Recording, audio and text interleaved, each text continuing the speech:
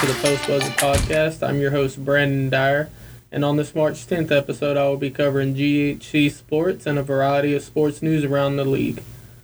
This is a reminder that the Student Spin Podcast is a sister media to the 6 Mile Post newspaper at Georgia Highlands College in Rome, Georgia. The views in this podcast do not represent those of the 6 Mile Post or Georgia Highlands College. Listen to us on SoundCloud or through the 6 Mile Post website. Now, first I want to talk about how the men's basketball team was able to advance to the GCAA championship this past weekend against South Georgia Technical College. And came into the game, it was a pretty even head-to-head matchup. And in the waning moments of that game, South Georgia Technical College led by 9 points with just over a minute and a half remaining. And somehow, some way, the Chargers were able to come back from that deficit and be able to tie the game at 79 going into the last 10, 15 seconds of the game. But the game wound up going into overtime, and ultimately the Chargers wound up being defeated by 3 points to finish off their season. And they finished the season 21-12, and they await the selection show to see if their season is over or not. And if this is the last time that we've seen these sophomores take the court that are here, CJ Jacksons and Javis Harveys and the Rosser brothers and Chris Wright, I just want to say thank you guys for everything that you've done while you've been here and all the hard work that you've put in. I've definitely realized it, and so have these fans. And we hope to see you play come next weekend in the NJCAA National Tournament. And also this past weekend, the women's basketball team was able to capture their district championship over Spartansburg Methodist. And now they find themselves as the number 3 seed in the NJCAA National Tournament, where they will have a first-round bye and they'll play their first tournament game next Friday at 5 p.m. And they'll play the winner of the matchup between Casper College and Hutchinson College. The Lady Chargers enter the postseason 29-2, winners of 27 straight games, including 4 straight wins against conference rival South Georgia Technical College, who they beat in the GCAA championship 2 weekends ago. And they also made the NJCAA National Tournament as the 9th overall seed. And moving over to baseball, they continue their hot start to the season. They're ranked number 15 in the country now, sitting at 20-2, tied for the most wins in the NJCAA this season. And it's going to be a busy week for the Chargers as they plan on playing Sunday, Monday, Tuesday, and Wednesday all at home. We'll see whether the weather is going to affect that or not. I think it's supposed to snow Saturday, so we'll see what kind of factor that plays into it. And after that stretch, they'll head into their conference schedule and take on Andrew College on March 22nd. The softball team is still struggling, sitting at 6-16 on the season and currently sit with a 6-game losing streak. And they'll look to bounce back in their doubleheader Sunday against Wallace State Community College, Hinceville. In other sports news, it's something I really want to talk about first is this whole Brittany Griner situation where she was arrested in Russia. And basically, if you haven't read anything on it, Brittany Griner, who she is, she's a 7-time WNBA All-Star, one of the biggest names in the WNBA right now. She was able to make a big name for herself at Baylor. I've seen a bunch of highlights on her. She became really big on YouTube and Twitter whenever she was playing, because a big thing with her was she was able to dunk the ball a lot, something that casual like NBA fans won't realize the real significance of. But basically what happened was on February 17th, she was arrested in Russia because she was carrying vape cartridges that contained hashish oil. If you don't know what that is, that's basically cannabis oil or THC oil. That's perfectly illegal here in the United States. I just don't know if she knew that it was illegal over there in Russia, and with heightened tensions with them and Ukraine going on, they probably have a new set of rules with stuff and what they can and can't allow into the country. But for some of you, this might be the first time you're hearing about this. And I just want to know why this story isn't being publicly brought about the way that it should be, because this is clearly something that's a big problem when it comes to African American female athletes, is that if someone in the NFL like Tom Brady or Justin Herbert or Joe Burrow was to be arrested in Russia it'd be all over the news. You'd hear all about it. But right now, this is a WNBA player, and you're not hearing almost anything about it. And that's really something that is a big problem here. And it needs to be something that needs to be fixed. I think it shadows how we view women's sports and how we cover women's sports as a society. It shows an example of how little the U.S. government will take control when it's somebody that they really don't care about or someone that's not bringing in the most revenue. Which, I mean, it's sad that the WNBA don't bring in the revenue that they should. These athletes play their heart out every single day that they have in every training session. Some of them even play overseas. And they're trying to commit to this game, and they're not really making money on it. Well, they're making money on it, just not a whole lot of money, basically, compared to other sports leagues. And I think that's played a factor into why the United States government has kind of been off about even trying to step and get Brittany Griner out of jail over there. And while I do have you, I want to commend Senator Colin Allred from Texas by saying that he wants to work with the State Department to secure Griner's release. And that's been the only thing I've really heard about this in terms of her actually getting released. And as I said, it's a sad world that we live in that she gets looked down upon because she's a WNBA player compared to other sports. And moving over to the NFL, I don't know if you've heard, but it's been all over the news, Russell Wilson trade, where Russell Wilson got traded to the Denver Broncos for Drew Lock, Shelby Harris, Noah Fant, and the Broncos' first and second round picks in this year's draft and next year's draft. And I think that this shows how important the quarterback position is in today's NFL and how much teams are willing to give up for a star quarterback. Because if you look across the board of these past 2 years with quarterbacks, you've seen Tom Brady, Patrick Mahomes, Matthew Stafford, Joe Burrow, all really good quarterbacks be able to get to the Super Bowl. And it's been a key factor in them getting to the Super Bowl is their quarterback playing well. But in this case and scenario, I understand why the Broncos want to do it and did it, but I don't think this makes the Broncos Super Bowl favorites or even division favorites, in my opinion. I think they still have to get past the Chiefs. They have to get past the Chargers, and they have to get past the Raiders, which the AFC West is now the best division in football, and I'll debate anybody on that. And their quarterback situation now over there in the AFC West is they have Patrick Mahomes, Patrick Mahomes, Derek Carr, Justin Herbert, and now Russell Wilson with the Broncos. Now, I think the Broncos gave up way too much for Russell Wilson, but again, I understand why they made this trade. I don't think that it's the better trade, though. I think that they could have done what the Commanders did and went and got Washington, only giving up 2 third-round picks. And yeah, Wentz is not even comparable to Russell Wilson, but Wentz is still a serviceable quarterback.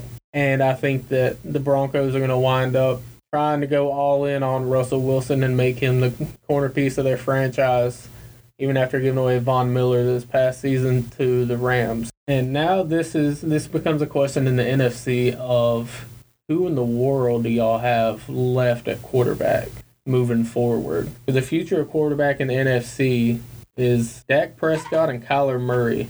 You could argue with Matthew Stafford, but Matthew Stafford has been in the league for over 10 years now. You have Matt Ryan, who's a top 5 quarterback suddenly in the NFC, who might even get traded himself from the Falcons. And then you have Aaron Rodgers, who just signed a 4-year, $200 million contract. And now I'm wondering, really, where is the quarterback play going to go? Because over the next 2 or 3 drafts, there's not really a quarterback that's going to stand out in the draft. We just got done with all these loaded quarterback classes, and all these teams in the NFC came through and pretty much busted on them. You had Washington taking Dwayne Haskins, who was really high, they tried to make him the cornerstone of their franchise, and that didn't work out at all. Daniel Jones is still one of the worst starting quarterbacks in the NFL, in my opinion, right now. Sam Darnold, who's with the Panthers, who could very well be moved this season after getting benched for Cam Newton during the season last year. I mean, you have all these NFC teams who tried to take these chances on quarterbacks, and it just hasn't succeeded. Even looking at Jimmy Garoppolo getting traded over to the 49ers, where Russell Wilson and Aaron Rodgers were really the only 2 NFC quarterbacks that shined. and looked like they were a cornerstone of their franchise aside from Matt Ryan. So I think that is something that the NFC has got to address in these coming years is how are they going to be able to keep up with the AFC, who now have a plethora of new quarterbacks that are going to wind up taking the charge in this next era of the NFL, when it's going to be Mac Jones, Lamar Jackson, Joe Burrow, Russell Wilson, Patrick Mahomes, Josh Allen. The AFC has done a good job of trying to make sure they have people in place where they don't have a drastic fall off once this 2010s group of quarterbacks and players go through. The AFC has done a good job of making sure they don't have that initial fall off with teams. And I think that's going to wind up paying out really well for them over the next few years, especially in the Super Bowl. The Super Bowl is always going to be one of those star-studded quarterbacks that's going to be taking on an NFC quarterback that probably isn't as good, but I guess we'll hope and see. And now looking up next is the Aaron Rodgers deal. That's 4-year, $200 million, making him the highest paid player in the league. And I just want to ask Green Bay, why? Why did you even draft Jordan Love 2 years ago if you were going to sign Aaron Rodgers long term?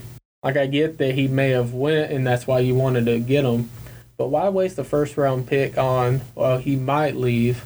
Because ultimately he wound up staying. You guys wound up signing him to a long-term deal, and now it's going to be 6 years that Jordan Love is going to be in the NFL until he finds action. So I really didn't understand why, unless you guys trade him. Now, if you trade him, he probably has an okay trade value right now, just because quarterbacks are one of those things that's going to be in high demand come the next year or two that teams are going to be wanting to throw players and pieces at. That way they can solidify their position at quarterback. But even then, Jordan Love hasn't seen action in an NFL game at all. So that severely affects his market value with that. And now looking forward after this deal, what is Lamar Jackson's contract going to look like? Because I know they have to get a deal done before they play the season. And now if I'm Lamar Jackson, I'm looking at that deal and I'm saying, hey, yeah, he's won the past 2 MVPs, but this has really set the bar for quarterback salaries coming up into the future. And if I'm Lamar Jackson, I'm saying I want to get paid almost as much as he is, or else I'm walking and a team is going to give me that amount of money. And it gives quarterbacks this kind of economic freedom to kind of choose where they want to go and what teams they want to play on, because a lot of these teams are willing to break the bank for a quarterback right now. And you have your Joe Burrow and Justin Herbert. I think that those two are going to be 2 of the highest paid players here in 5 years when their rookie contracts run up. Now, I don't think the Bengals are going to pay Joe Burrow as much as the Chargers are going to give Herbert, because Burrow, I think, is going to be one of those dudes that is willing to take a pay cut for the team to make sure they're all good, they all get paid. He seems like a really good team player from what I've seen of him so far. But I think the Chargers are going to wind up paying Justin Herbert an enormous amount of money that they're going to wind up regretting. And I mean, that's nothing against Justin Herbert. He's going to be one of the best quarterbacks in the NFL come 3-4 years from now, maybe even a top 5 quarterback. But I think that the Chargers are going to break the bank on Justin Herbert and go all in on him, to where he's going to wind up, I think, getting paid more than Patrick Mahomes and Aaron Rodgers are. But we'll see in time where that goes. But I think that contract really resets the quarterback marketplace again after just 2 years ago, Patrick Mahomes wound up with his 10-year, $500 million contract. And moving on to MLB, when it comes to the MLB, the lockout, we've now lost 2 weeks of games with the MLB lockout. And I just really need to understand why the owners and the players really aren't in a hurry to get a deal done. It seems like they're just waiting on the other to give in to whatever demands they have. And I think it's just silly that they can't come up with an agreement for us fans to be able to watch baseball. The only thing that the 2 sides can agree on is coincidentally banning the shift in the game, which, if you don't know what a shift is, basically it's where the outfielders and the infield for the team that isn't hitting will be able to move players around according to how the player that's about to hit hits the ball. Like if they have a tendency to hit towards right fielder hit deep, they'll bring out another outfielder, or they'll move somebody from the infield out there to kind of help them in case there's a long ball that goes on. Or if they have a tendency to hit to the left, you might shift a lot of players towards the left. You see that a whole lot with left-handed batters, to where they usually are able to get that ball off farther towards left than they are right. And it helps if the defense is able to put as many people on the left side of the field as they possibly can. Now, why is that a big deal if they ban it? Is you're basically taking away the defensive freedom to do whatever they want, really, and set up how they want to, and I really don't know. I don't understand why that's being viewed as a bad thing. As a defensive player, you're supposed to be able to align your players however you want them to your advantage. And it's going to play into, I think that ultimately, that this is going to lead to what the MLB is trying to do, is cater to younger fans and try and speed the game, and try and get more offense in there. That way they can hit the ball more, they can score more, to make it more quote-unquote interesting for younger fans. Because I think that's the way to go with this newer generation of fans, is basically we're just going to hit home runs, and that's what people are going to come here to watch. Which, simply as a baseball traditionalist, I really hate that concept of it.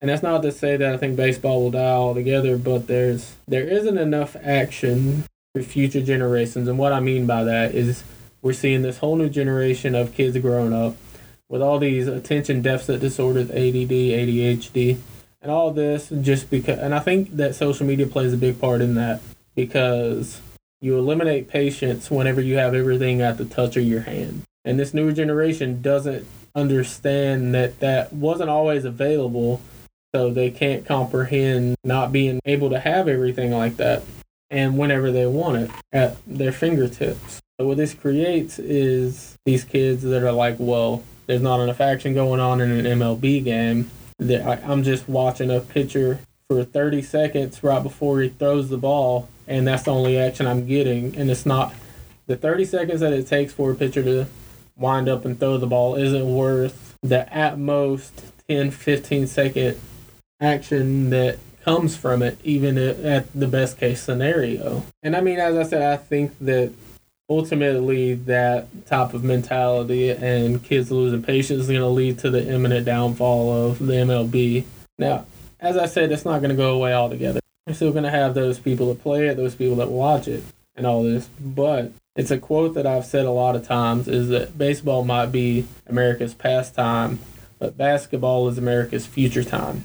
Because basketball is something that constantly always has action going on. From start to finish, your eyes are going from one end of the court to the other end of the court. You're always entertained by what is going on in front of you. And I think that that's going to cater to these ADD and ADHD kids who don't have the time or the patience to deal with watching baseball. I think that it's something that the MLB is really going to have to tackle. I don't know how they should tackle it. I don't know if there is a way to tackle it. It might just be something that just naturally occurs, and there might not be a fix for it. And I think I want to leave here today talking about how disappointed I am with Calvin Ridley, who's, if you don't know, is wide receiver for the Atlanta Falcons. He took what he called a mental break from the NFL and probably halfway through the season. And like at first I was like, well, I understand it. We all kind of have a mental kind of breakdown at some point, some way. There's probably a lot of pressure on him being in the NFL just like everybody else. But then reports came out 2 days ago that while he was taking his mental break, Calvin Ridley was bet on a few Falcons games, upward of $1,500 in a parlay. And I just want to ask Calvin Ridley why. Like, I understand if you wanted to do that, but why wasn't you just like upfront with the management with the Falcons instead of just telling them, hey, I need to take a mental break to go down and party in Miami? Because, I mean, you've been having the time of your life on that Miami boat that you've been on since you left. And I just want to say I'm disappointed in you. And I think that just about does it for this episode of the Post Buzzer Podcast. Be sure to listen to us on SoundCloud or wherever you listen to your podcast, and we'll see you next week.